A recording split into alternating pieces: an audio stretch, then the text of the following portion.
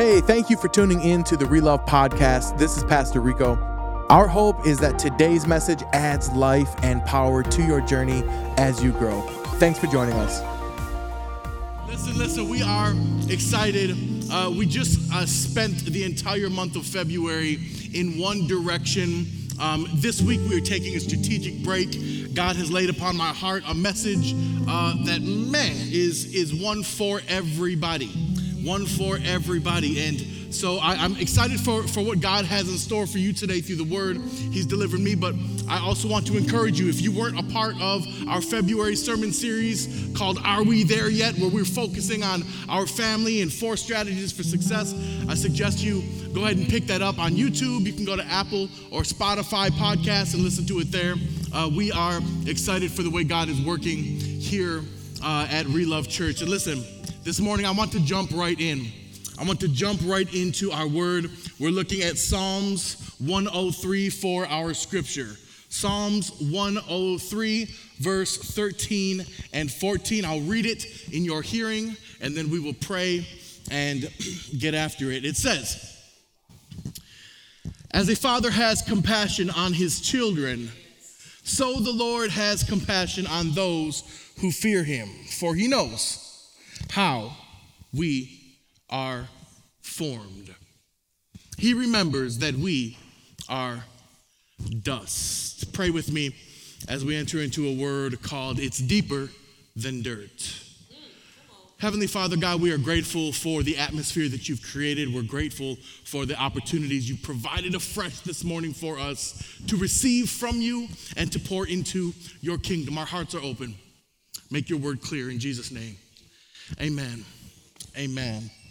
I had a memory that came to mind this week when I was preparing the sermon, and it had to do with my mother and my father. My mother was someone, and I recognize many of you do not have the opportunity to know my mother or my father, as they both live in Michigan, which is where I'm from originally, but a very clear memory I have of my mother and my father that launched me into the thinking for this word today was how my mom used to keep her house. My mom was not a housekeeper in the sense that she would keep things. If you go into my mom's house, it is immaculate. It's whatever it is. It's not the biggest, it's not the grandest, but it's cleaner than a hospital. It is sanitized. She's got the whitest walls, the pinkest carpet. She's one of those people that's got a room in the house that you don't sit in. And all the most comfortable furniture's in that room, but you don't sit there. Right? It looks nice. It's a clean place. And it's funny because I realized the type of guy that my mom married in my father when I looked at my boots this week, because my boots this week reminded me of my dad. Now, I say that because I don't know if where you are, you can see the bottom of these boots. What's on them? It's dirt. There's mud. There's mud all over these boots. I was hiking the other day, and I'm lying. I'm lying. I wasn't hiking. I told my nephew, I said, hey, go put some mud on my boots, man, because y'all know I ain't used these puppies in about 6-7 months since the retreat. I'm lying. But y'all feel me. Y'all get the visual, right? So we got these hiking boots, okay? And on these hiking boots is some mud. Now, this mud reminded me of my mom and dad this week, and I'll tell you why. We've had all this rain. We've had this dirt. When the rain and water mixes with the dryness of the dirt that we see in Southern California, we get this substance called mud. Now, this mud it makes me uncomfortable to be holding it so close to my white shirt. I'll be honest. I wrapped them in a Walmart bag to bring them here today because I didn't want this to get into my car. If I were to wear these, I would clean them first, even if I knew I was going to get them dirty again. Because this mud is undesirable. This mixture of dirt and water is something that I do not want on me, near me, on my belongings. And when I thought about my dad this week, I thought about how his boots used to look, because they look just like this. My father is a landscaper, and throughout his entire life, I remember as a child watching my dad come home, and his boots would look like this. The mud would be caked to the bottom of them. And the first thing my mom would do as soon as my dad came, Rick, take those boots off on the porch.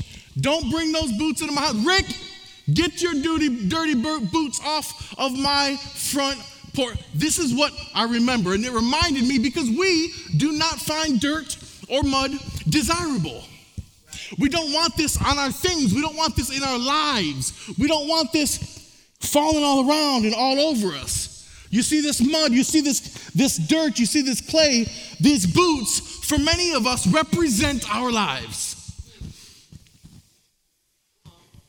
It represents the undesirable things, the painful things, the shameful things, the things that may have hurt us or may have happened to us, the things we are not proud of. It may represent our abuse. It may represent a marriage that went south. It may represent something in your life that you do not find valuable now.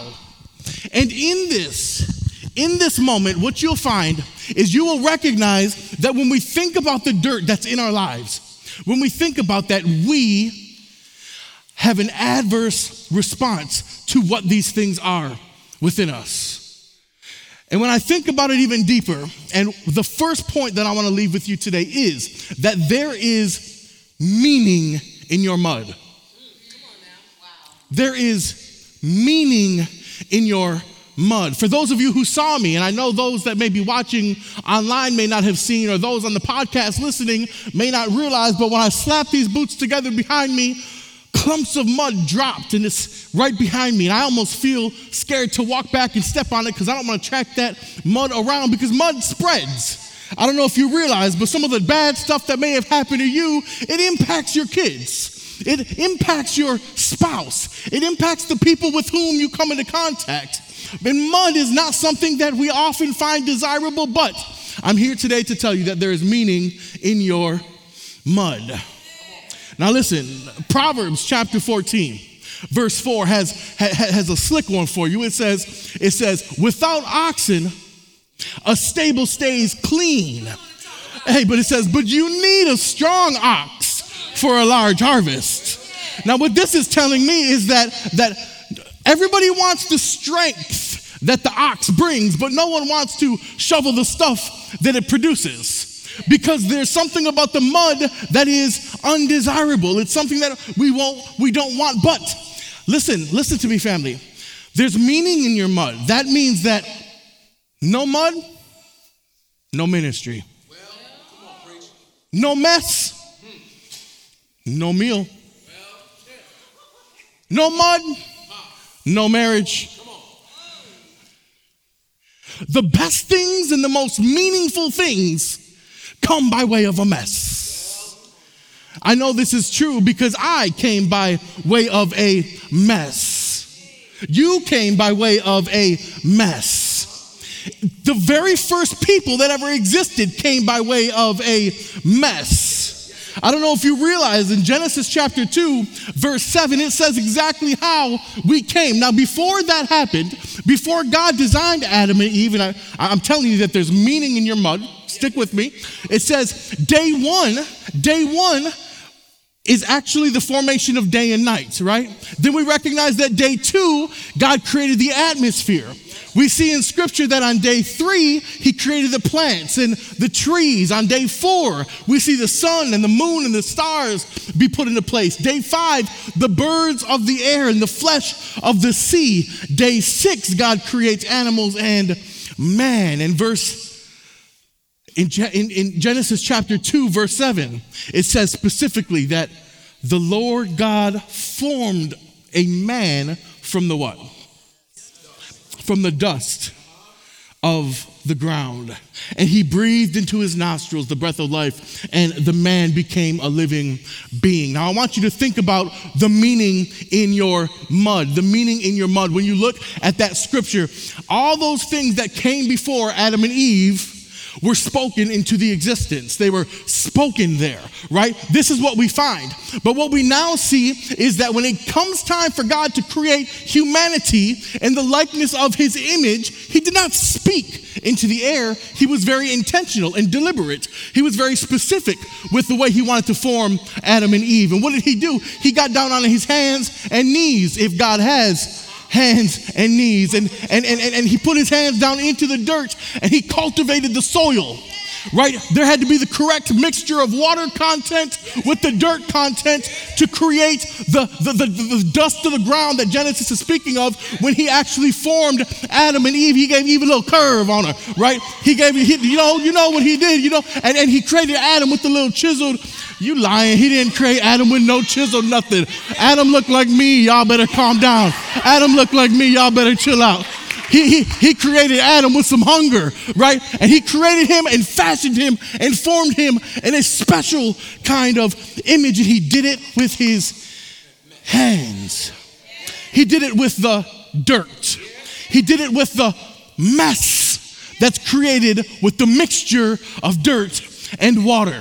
God was specific and deliberate and intentional with the way he created humanity. There is no difference with the way he created you. Yes. And because of that, you can rest assured that whatever you don't like about yourself, whatever you don't like about your life, whatever you may have experienced that can be compared to this dirt that you find so undesirable, I promise you, God knows all about it. And he loves you even through it. Some of the most meaningful moments in our life come by way of the mess. But too often we miss the meaning of the mud because of the mess that it makes. I don't know if you realize this, but also in the creation story, we see that other things were formed. Day 5, the stars, right? And the sky. And I don't know if you knew this, but there's this thing that we have in school. If you guys can remember back that far, for some of you who may have been out of it for a while, it's called the periodic table of elements. Now, there are 5 periodic, there are 5 elements from that table that make up the majority of the things that we experience on Earth. Stars are one of them. So when stars explode and bear their contents, astrophysicists have been able to actually measure the content of a star. Stick with me. The content of a star has 5 major elements. Those 5 are hydrogen, helium, oxygen, carbon, and nitrogen. Hydrogen, helium, oxygen, carbon, and nitrogen. Now, I don't know if you realize, but when you test those elements, you will find that the dirt contains those same 5 items. I don't know if you realized it, but 75% of the human body is made up of what? H2O, which is hydrogen and oxygen. Are you getting what I'm putting down? I want you to understand that there is meaning in your mud. That the same thing that makes the stars made the dirt. The same thing that made the dirt made you. So not only do we exist in the universe, but the universe exists in us. There is meaning in your mud. I know we don't like to look at it like that. We don't want to get down to the nitty-gritty of our mud and our dirt. But when you do, when you expose the dirtiest parts of your heart, the unclaimed crevices and the enclaves of your soul, when you get down in there, you will find something dirty, but you will find the beauty that God made with that dirt inside of you. With every imperfection points to the craftsmanship of God. And we in Christianity so often want to credit our imperfections only to sin. But what if God made you for a reason? There is meaning in your mud.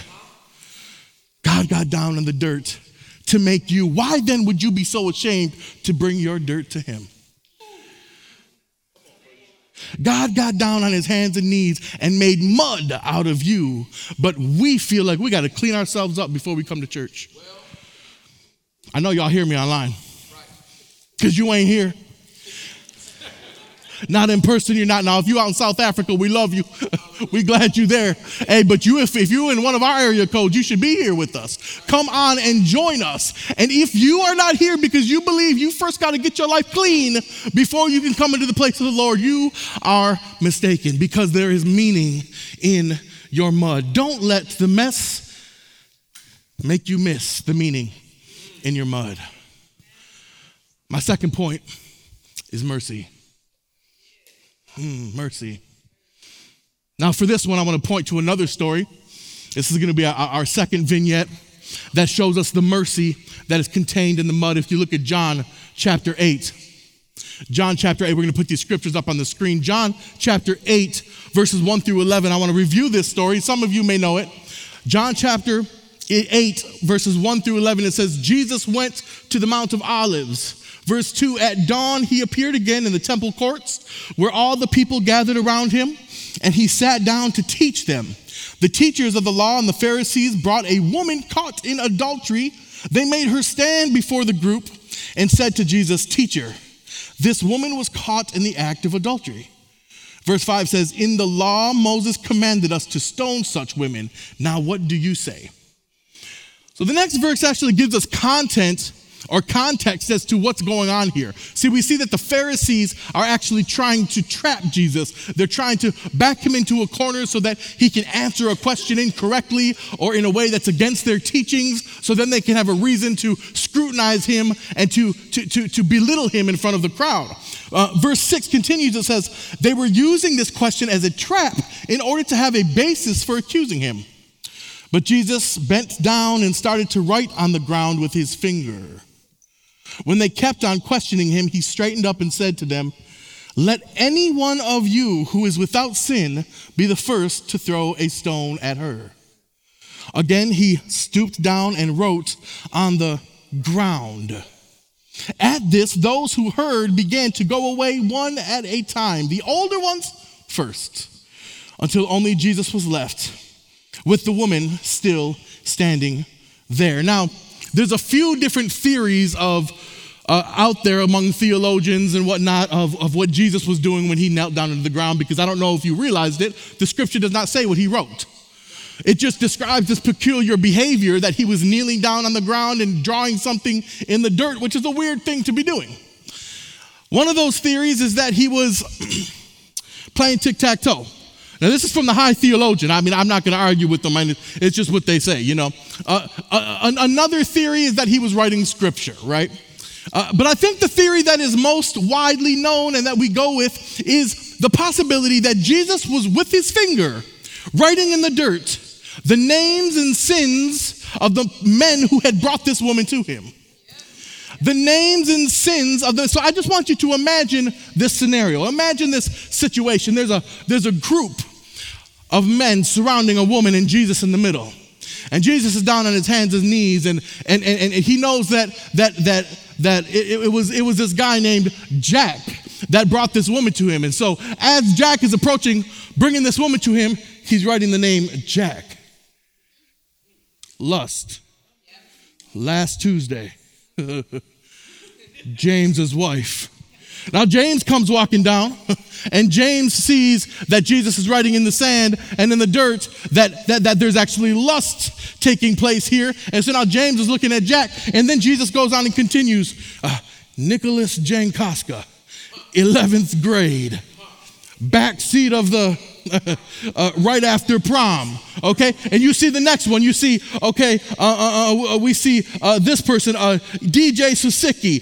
This person did this at this time, and these people are around him, and they're seeing that Jesus is aware of these sins and knows these sins. Now Jesus takes it upon himself now to say, any of y'all want to throw a stone at her, you can do that if your name is not on this list.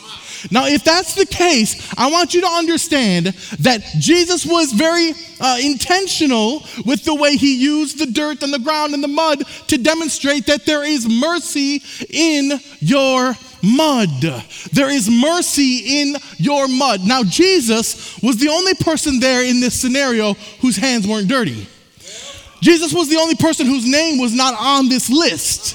Jesus was the person with the clean hands who was able to wipe clean the slate of this woman and her sins. Now, if Jesus, the one who could have brought her through her dirt and dragged her through her dirt and knew all of her dirt, knew the dirt of the people that were surrounding him, chose not to drag them through their dirt, why then do you drag you through yours? If Jesus, the one who had the clean hands, chose not to specify and uplift and focus on this woman's shortcomings, why then do you focus on yours? How is it that the mud that Jesus used to demonstrate mercy cannot also be the place wherein you see mercy in your life? don't know what the mud is for you. But what I see very clearly in Scripture is that Jesus said, enemies, drop your rock. And the Scripture goes on. The Scripture goes on. And it says in verse 10, Jesus straightened up and asked her, woman, where are they? Where are they? Has no one condemned you? No one, sir, she said. Then neither do I condemn you. Jesus declared, now go and leave your life of sin. If Jesus did not condemn her, Jesus does not condemn you. Now, Pastor Rico's not up here condoning sin. Pastor Rico is up here elevating mercy. This is what you see in the mud of Scripture. The enemy throws stones at you because you're dirty. But God got down in the dirt to deliver you, not to condemn you. We love saying John 3:16, but we stop and we don't ever say John 3:17 that says Jesus did not come into the world to condemn the world, but that the world through him might be saved. And this is the part that we leave out, because the only one who had a stone to throw didn't throw it. And the only one who knew all her dirt didn't drag her through it. The devil had to drop his rock. The people around had to drop their rock. How does the mud in your life point to the mercy that God has given you?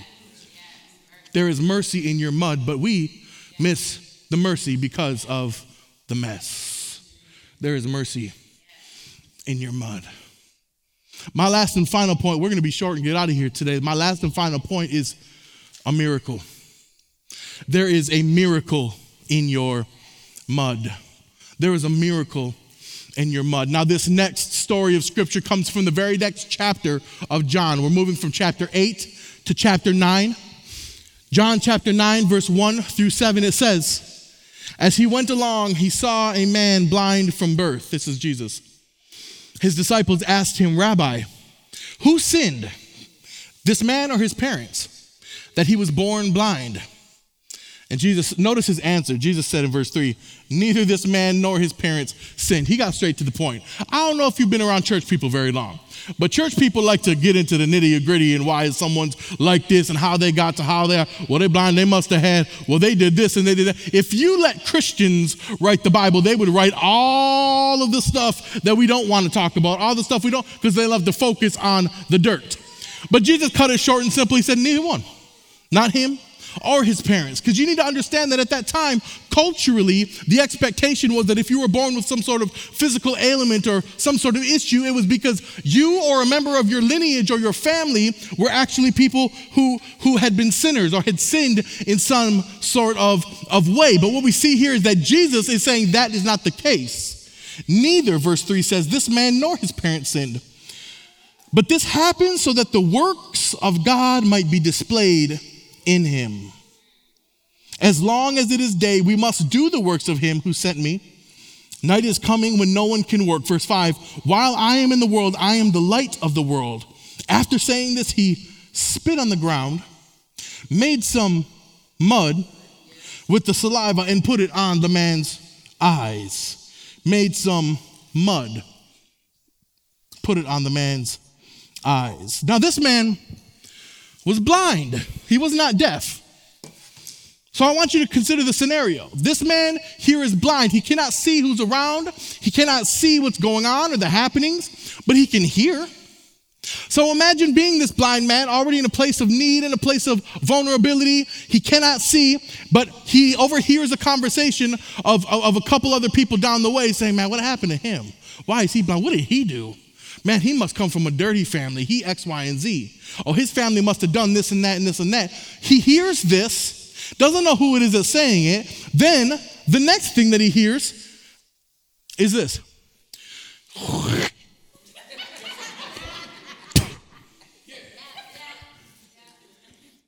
So it goes from a bad situation to a worse situation. He's blind.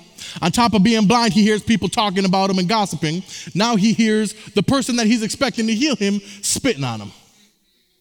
So now he's got a face full of saliva and mud dripping down his face. Sometimes, I want to tell you, family, sometimes things get worse before they get better. I'm here to tell you, sometimes it rains to make a rainbow.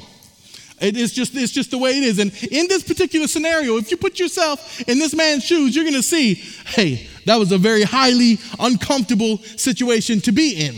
But also recognize the proximity of Jesus to this man in this moment. Because God is closest to you in your greatest moments of need. I just dropped one on you that I want you to take with you this week. I'm going to say it again. God is closest to you in your moments of greatest need. So verse 7, Jesus tells him, go, wash in the pool of Siloam. So the man went and washed and came home seeing. See, now listen, I want you to notice that when Jesus had the opportunity to, he did not heal the man's eyes in a way that was neat and tidy. Jesus chose to use the mud to make a miracle. And this mud is a just add water solution. It's a just add water solution. If you got a little dirt or a little sand, a little soot somewhere, you just add water and now you have mud. In Scripture, dirt often represents our physicality. It represents our shortcomings. It represents our dirtiness, our sin. Biblically, water also represents something of its own right. It represents cleansing. Water represents renewal. In Scripture, water represents the movement of the Holy Spirit. So if you are coming into this place today or listening to this word today and you feel like you got some dirt on you, you feel like you've been carrying a load, you feel like you have some reasons to be ashamed, if this is truly the case, my suggestion is just add water. Just add water. Because the water makes that dirt mud. And as you can see in Scripture, Jesus used mud all throughout Scripture. We were made from mud. He was writing in the mud when he was showing the mercy of the woman. He actually made a miracle out of mud. You just need to add the Spirit in your life. Now, how to do that may be a whole other sermon, and I'm not going to jump into that, but I want you to know that just adding water to your situation will change your perspective on things. Jesus chose to heal him the dirty way. This is my question for you. How does the mud in your life set you up for a miracle? How does the mud that you're experiencing, the mud that you've had happen to you, the mud that you carry, set you up for your next miracle? If we began looking at our mud instead of a burden and looking at it as an indicator of the future goodness of God in our lives, how differently would we be affected by that mud? I'm going to be honest with you. Today's sermon is not a breakthrough type word. It's just a perspective change. I'm just asking you to change the way you look at things. This mud in particular. There's a miracle in your mud.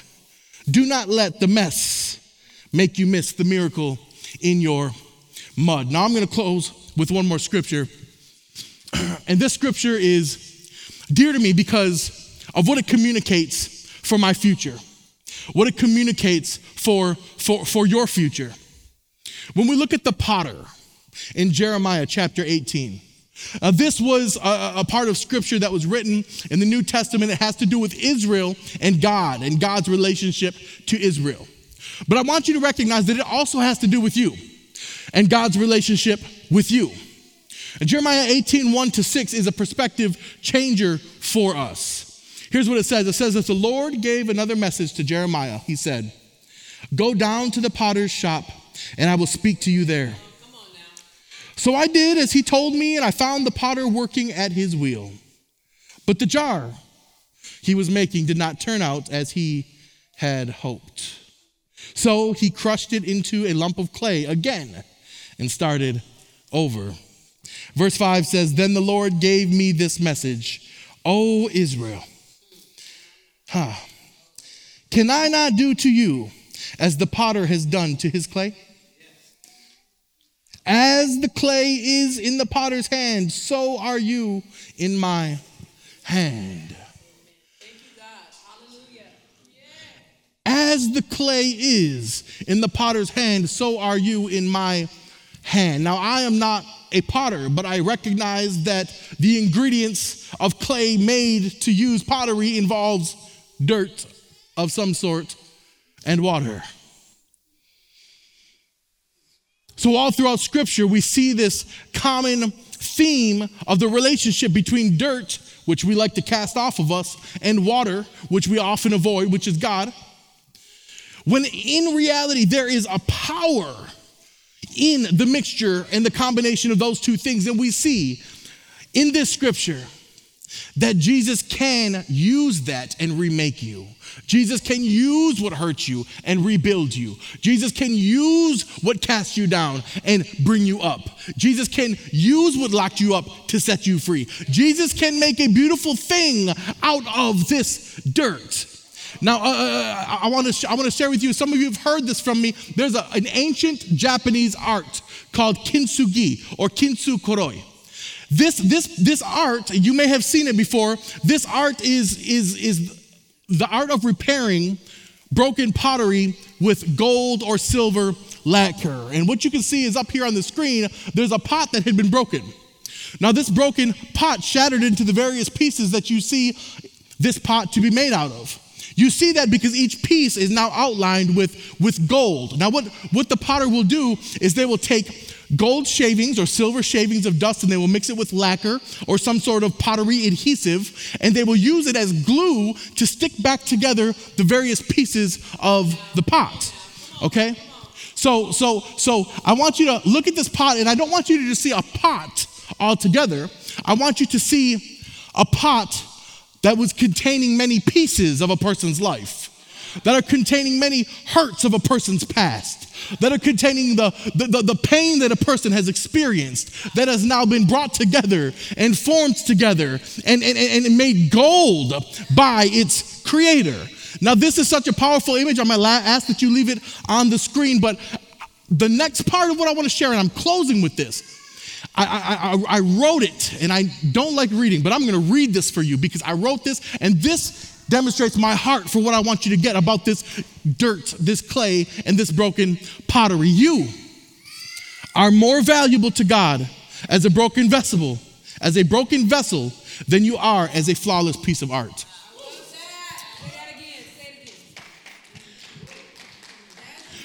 You are more valuable to God as a broken vessel than you are as a flawless piece of art.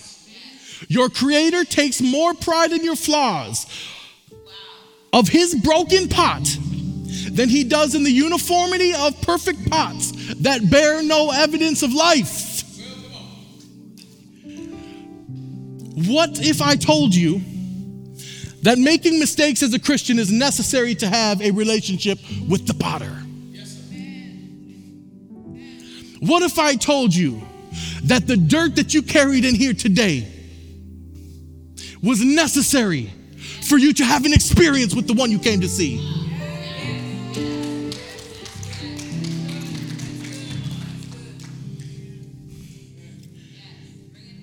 The purpose of a pot is to contain something of value. In Jesus' time, pottery was used to carry water or wine, to contain flour for food, and to serve guests. Where there was a pot, there was life. Now, I grew up, as I shared with you, my father was a landscaper. These boots reminded me of him. I grew up watching my father plant things in pots. And those beautiful things, or those things were planted in soil and became beautiful after some time. But growing up in my father's backyard, I never found a pot that contained a beautiful flower that was not also dirty. Because where there is no dirt, there is no life.